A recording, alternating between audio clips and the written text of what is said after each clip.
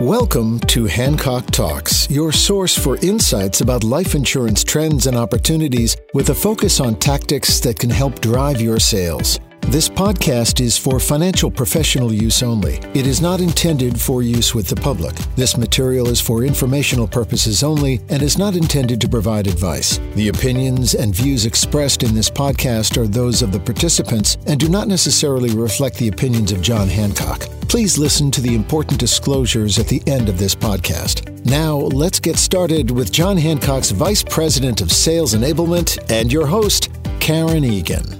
Welcome to Hancock Talks, and thanks for being with us today. We are excited to have a guest host with us, John Snyder, JD, who is an Assistant Vice President of Advanced Planning here at John Hancock. John will be interviewing our special guest, Martin Shankman. Martin Shankman, CPA, MBA, PFS, AEP, and JD, is an attorney in private practice in Fort Lee, New Jersey, and New York City, practicing at Shankman Law in the areas of estate planning, tax planning, closely held business taxation, business transactions, and estate administration.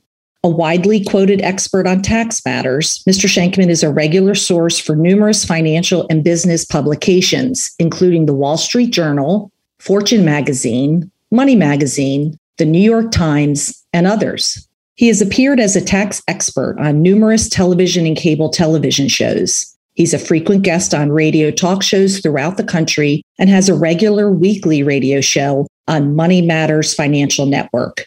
Marty has also authored 42 books and more than 1,000 articles. So, John, take it away. I'm excited to be here today, Karen, to have a lively discussion with Marty about intergenerational split dollar and the Levine case. Welcome, Marty. Pleasure to be here. Marty, most of our listeners are familiar with both economic benefit regime split dollar and loan regime split dollar, and are aware of how and why intergenerational split dollar is sometimes used as a part of a family's estate and business planning solutions. John Hancock has summarized the facts and holdings of the tax court's decision in the Levine economic benefit regime intergenerational split dollar case in our March 2022 Central Intelligence piece. For those listeners who would like a refresher on that background content, Karen will remind listeners at the end of this podcast how to obtain that information. In the limited time we have in this podcast, Marty, we would like to focus on the practical lessons estate planning attorneys and other financial professionals can learn from the Levine case. First, the taxpayer retained enough in assets outside of this planning strategy to meet her lifetime needs and only committed excess capital to the intergenerational split dollar strategy. Why is it good planning generally to only use excess capital for legacy planning strategies, and why was that important in the Levine decision? Great question. And I think the answer to that question and the very topic itself is what will not only differentiate better planning from less better planning from an economic perspective, but from a success in a tax perspective. Let me give an example. If a client makes a transfer of assets to a trust in order to safeguard exemption, and we are all going to see a lot of that happening between now and the end of 2025 because the exemption is cut by half in 2025. Does the client have enough financial resources to live on for their lifestyle expenses after the transfer? The reality is that most estate planning, all estate planning documents for sure, but even much of the planning, most of the planning is done by attorneys. Few attorneys have the wherewithal to really go out and do a budget and financial forecast. I, as an attorney, don't do it. I uniformly, 100% of the time, tell all of my clients, have your wealth advisor, your insurance consultant, your accountant, have one of your financial advisors on the team do a forecast based on a real budget. If that's done, and here's something, it wasn't in the Levine case, but it's common to most of planning.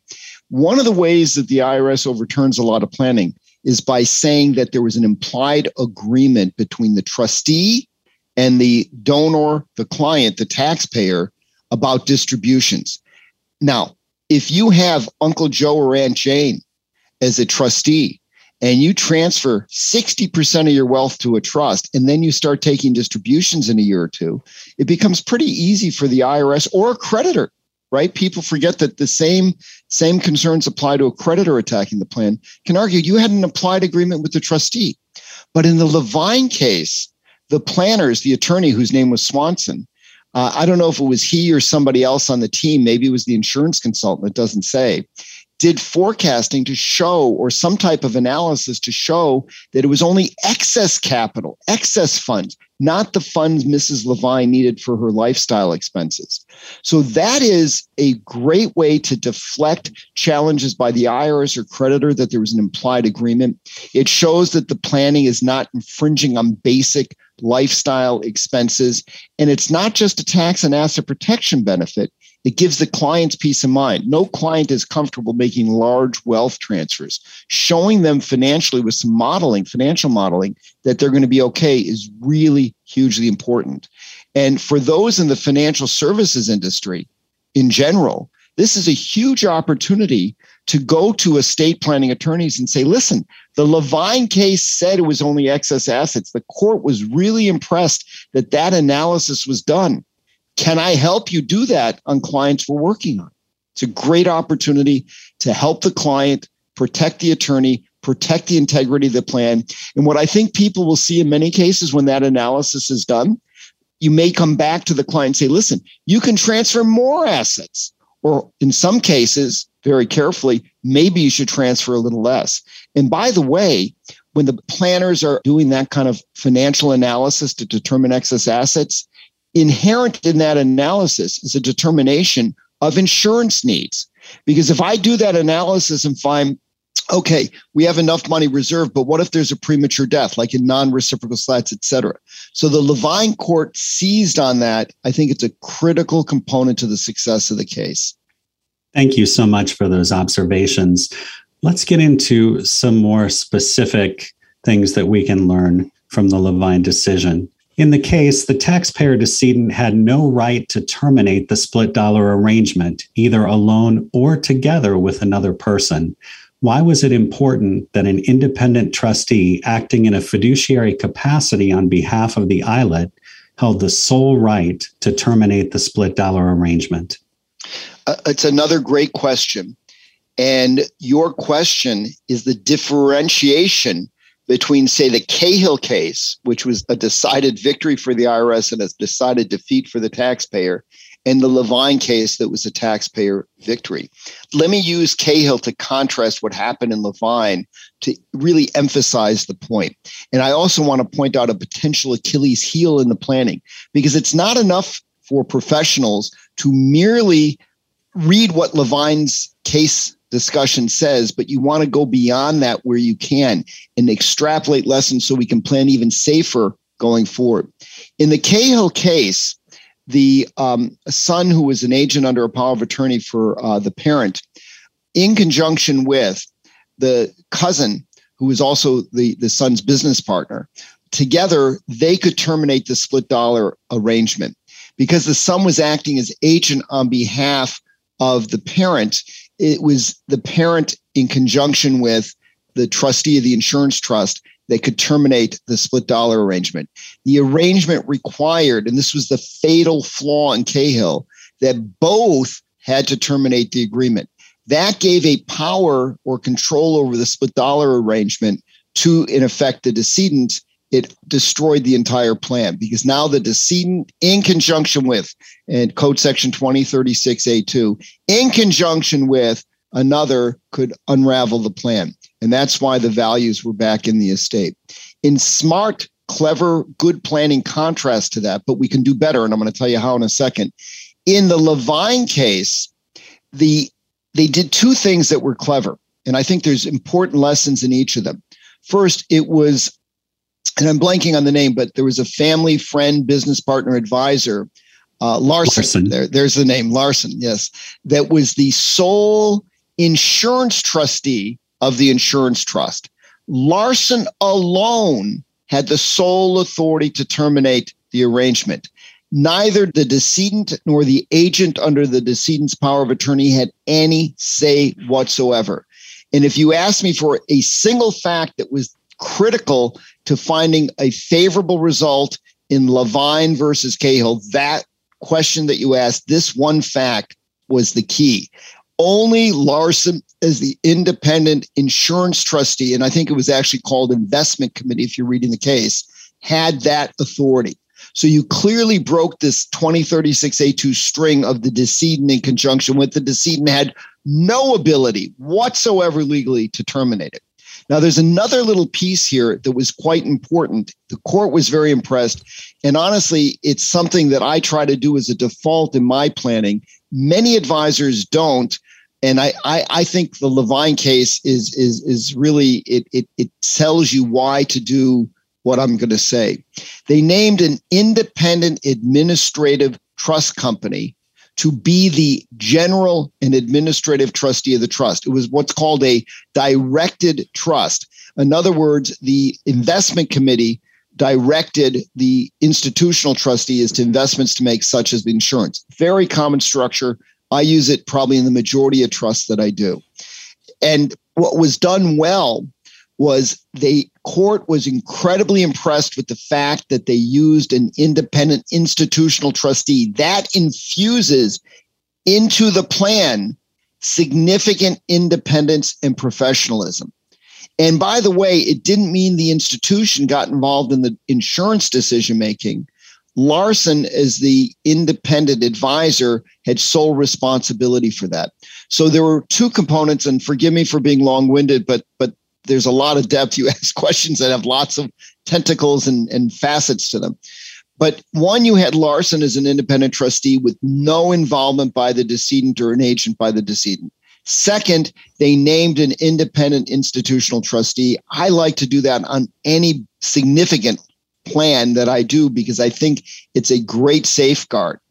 The third piece, which is where I think we can do a better job than what was done in Levine, and if people listening to this are having input into the structuring of a plan, any plan, not just a split dollar economic benefit plan, but any kind of estate plan, this is important. In the Levine case, Larson was also a co-agent with two of the kids on Mrs. Levine's durable power of attorney. And he was the independent investment committee, or I'll call it insurance trustee of the ILIT, of the Irrevocable Life Insurance Trust. I would encourage when planners are formulating a plan, and even if you have a plan that's out there that doesn't have this, it probably can be changed. I wouldn't want to have the person that's the investment committee, Larson, the independent insurance trustee, also be a co-agent under the decedent's, and at the time, Mrs. Levine's durable power of attorney. I would break that chain. Have somebody independent. So if you're doing a plan like this, what I would do if everyone is still alive, I would have Larson resign as a co-agent and name a successor that has nothing to do with the person who's a trustee of the insurance trust. So just to summarize very quickly, the key to the victory in Levine was that Larson is an independent person who is, by the way, and this is also important, sophisticated from a business perspective. It wasn't like he was a straw person for somebody else. He had significant business acumen, was the sole person making the decisions. Decedent wasn't. We can do a little better than they did in the Levine case by making sure that that person doesn't also serve in another fiduciary role like co-agent under a power of attorney. Name an independent institutional trustee. It's a wonderful way. The court was incredibly impressed. And I think the court mentioned it at least 2 different times that they were so impressed that they had an independent institutional trustee. Thank you for that detail, Marty. That's great information for our listeners. Taking a look at the last thread there, the court also focused on the identity of the trustees as well as the beneficiaries. Do you have any additional comments about why it's important not to have the same person on both sides of the transaction as to both trustees and beneficiaries? Another great question, and you're hitting to the heart of why Levine was victorious and why Cahill was a taxpayer loss. There's really 2 pieces to that. Let me do the first part real quick because we've kind of already done it. It's critical to have independence of the trustee because an independent trustee where there's no involvement by the decedent, by the taxpayer, is what won the day in the Levine case. Larson, as an independent insurance trustee, and again called the investment committee, had the sole authority to terminate the split dollar agreement. The decedent had no rights to do so. But as I explained earlier, we can do that a little better by not having any overlap. And that's something people should be very mindful of. The IRS's attack in Levine tried to argue that there was some connection, that Larson was on both sides. And the taxpayer was a bit lucky that that went their way. So we can do that one better. But the second part of the question you asked is another very significant consideration, which doesn't happen enough in planning. And that is that there was a different set of beneficiaries under Mrs. Levine's basic estate plan and under the insurance trust. And the court found that significant. Let me explain. Under her estate plan, it was the children who were the beneficiaries. The insurance trust, and it makes sense, it was a GST or generation skipping transfer trust most likely. And I don't remember if the court said that, I'm just assuming. The grandchildren were beneficiaries. So on one side, the insurance trust, you had children and grandchildren as beneficiaries. On the other side, just the children. So Larson owed, and the court made note of this, it was also impressed with this, Larson owed a fiduciary responsibility to a different set of beneficiaries than those who would have taken under the will. And that is meaningful. How might we address this in practice? Maybe you add an aunt, another family member, a charity, some other beneficiaries that are independent under the insurance trust to make it a bit different than under the will. Here it was very substantively meaningful, and the court noted that Larson owed a fiduciary responsibility to different people. So those are two very significant points in constructing and formulating a plan to make it respected. It may, I say, by the way, when you get into more complex plans, this was sort of a one-dimensional plan with just the split dollar arrangement and insurance trust, but we often see much more complex plans. I often will make different trustees, use an institutional trustee in Alaska on one trust, an institutional trustee in Delaware on another trust, and so on to differentiate them. I love the idea of building in different beneficiaries, but that gets a little bit difficult in some cases, depending on what the client's goals are. But those are two very valuable lessons on how we structure plans in a post-Levine world. Thank you. It's great to hear your passion for these topics as you go through your commentary. And let's turn to what could be more exciting than estate planning? Is there anything more exciting than estate planning? I don't think so. And for our listeners, if you haven't had a chance to read the decision, the tax court did a phenomenal job in its discussion. There's humor. It is a really exciting and fun case to read. So I'd encourage you to do that. Let's turn to another matter. Why was it important in Levine that the ILIT owned the policies from the beginning and that the taxpayer decedent, or in this case, her revocable trust, never owned the life insurance policies, nor did she hold any interest in the policies under the split dollar documents?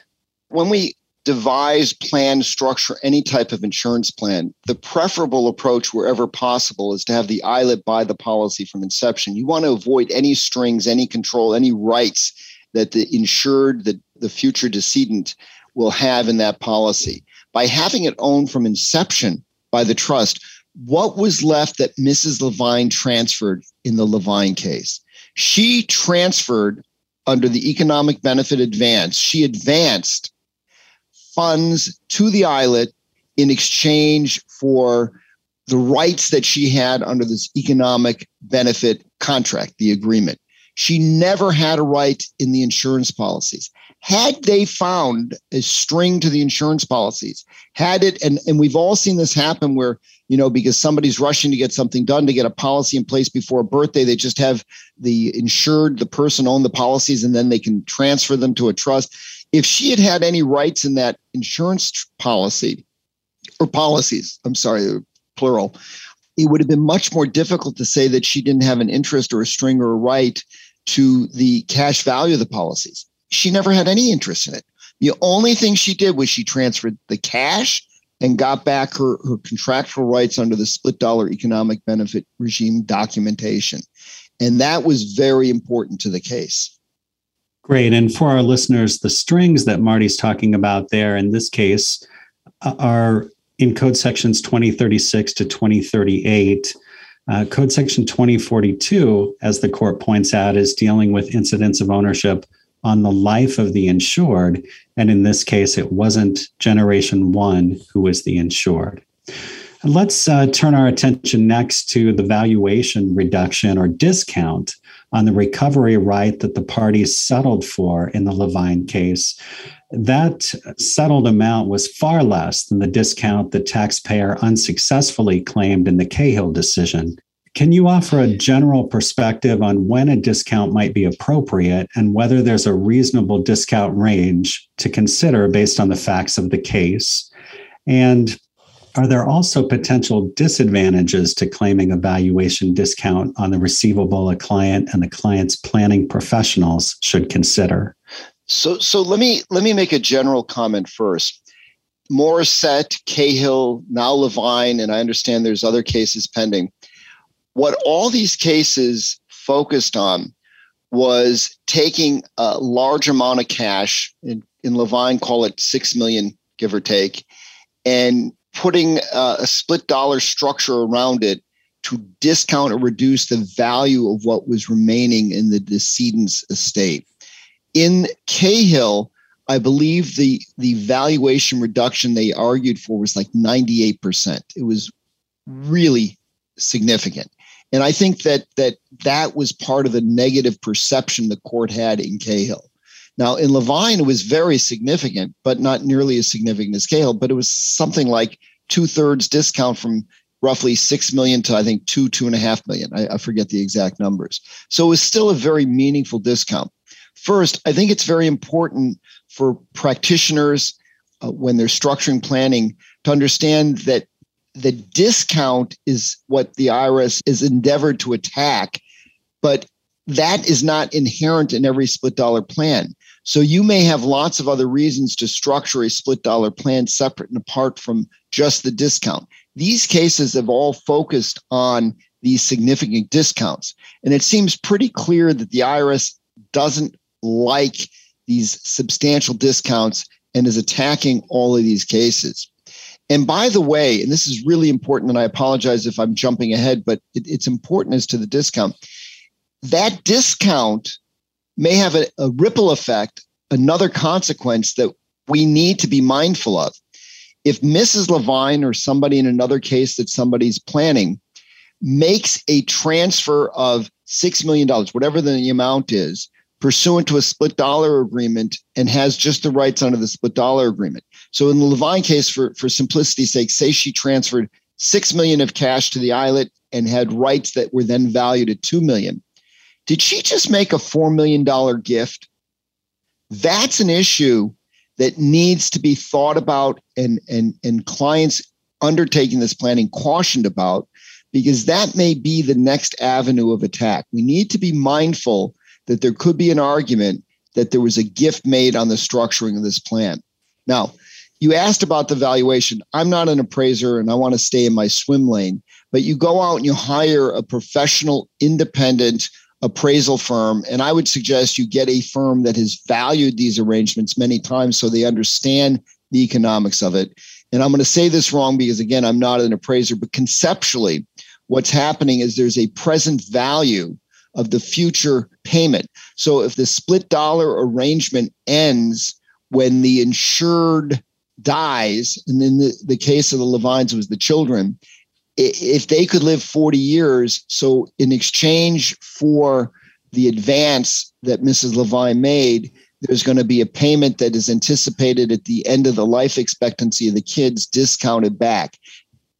I'm not really an appraiser, as I said, but conceptually, that's the idea as to why there is a significant reduction.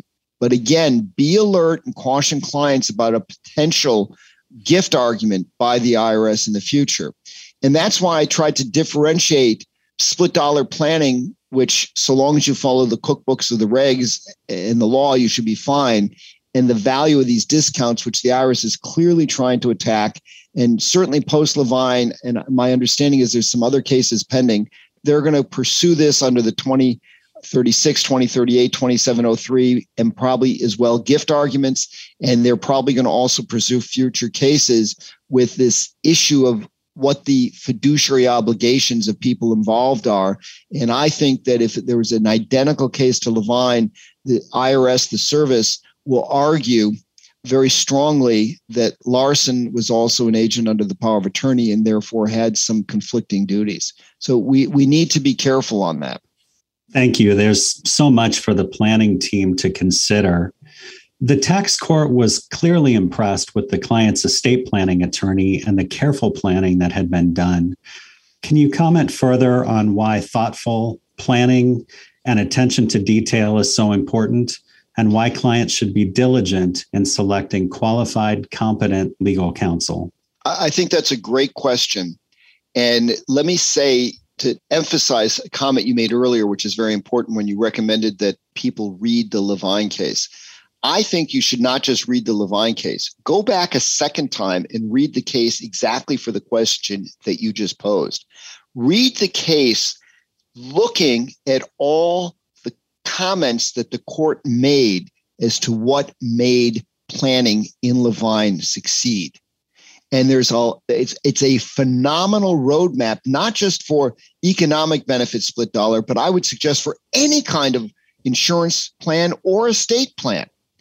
And yes, the court commented repeatedly. I wish I had a court case quoting me like this. The court commented repeatedly about the methodical nature of what the client did. And what I thought was incredibly phenomenal is inherent in the court's comments were almost recommendations on how we should practice. And when a client gets resistant, which they probably do in most cases, to what Swanson, the attorney in Levine, did, bring out that Levine case and show them what the court said. So, for example, the court commented that Swanson, the attorney, wrote memos. He even did a PowerPoint to explain to the clients what the plan was. Why is that important? Why? Because it showed the clients understood what was going on. It showed the family knew what they were doing. That's critical. Nobody should help a client do a plan that they don't, at least in big picture, understand. Does a client have to understand the in the weeds nuances of a generation skipping transfer tax allocation? I don't think so. Should they understand the concept that a trust could go on and not be included in an estate for generations to come? Yes. The big picture they should understand. Put a memo together, put a PowerPoint together. And by the way, when attorneys are involved in this type of planning, those comments from the Levine case are exactly what attorneys should be doing to protect themselves, because a number of the recent legal malpractice cases hinge on the client saying, gee, the attorney didn't tell me. In Levine, the court said, do a memo, do a PowerPoint, take the time and explain to the client what's going on. So when clients balk at, gee, I don't want to pay this lawyer and this accountant or whatever to do a memo or to write more, the court wants you to do that. Very important. The court was impressed with the thought given to the plan. Independent institutional trustee, independent insurance trustee, and again, called the investment committee, but it just, I think insurance trustee is just a clearer term. They took the time to do it. You earlier asked me about only transferring what they called excess assets. Inherent is that is somebody thought about financial modeling. Whether they did a model or not, I don't know.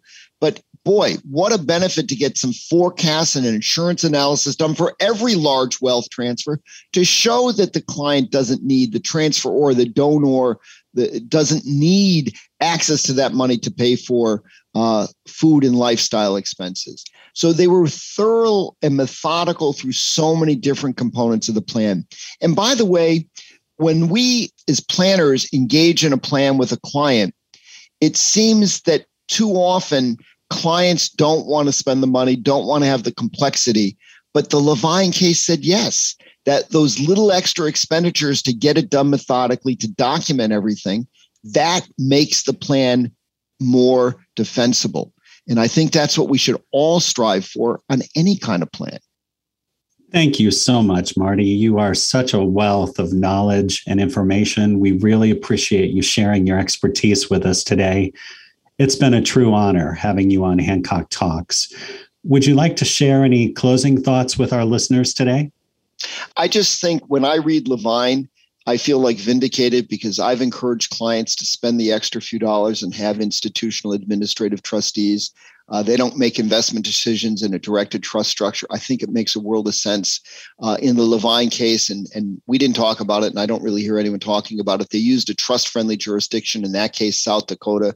But there's a number of jurisdictions around the country that are very trust-friendly, trust-favorable. I try to encourage as a default in my planning to get clients to use better jurisdictions. I think inherent in the concept of excess assets and so on and so forth, you had a planning team. I'm a zealous believer in a collaborative planning team where you have an estate planning attorney, perhaps a general practice or corporate attorney, an accountant, a financial expert, an insurance consultant. When we collaborate as a team, that's inherent in what happened, I believe, in the Levine case. And that's another take-home lesson. Collaborative team effort, well documented, thoughtfully done so the client understands it, trust-friendly jurisdiction, independent institutional trustee. These are the hallmarks of what I think are good, solid planning for any type of plan. And those are great take-home lessons. I think the lessons of the Levine case, and I know we said this earlier, but I think it's so fundamental and so important. The lessons of the Levine case affect all planning. They're great instructions for how to do planning well. And I encourage everyone to think about that. Thank you so much, Marty, for all the information today. You've given our listeners wonderful takeaways. Oh, my pleasure to be here. Thank you for having me. And now Karen's going to give us some information on where to go to get more information.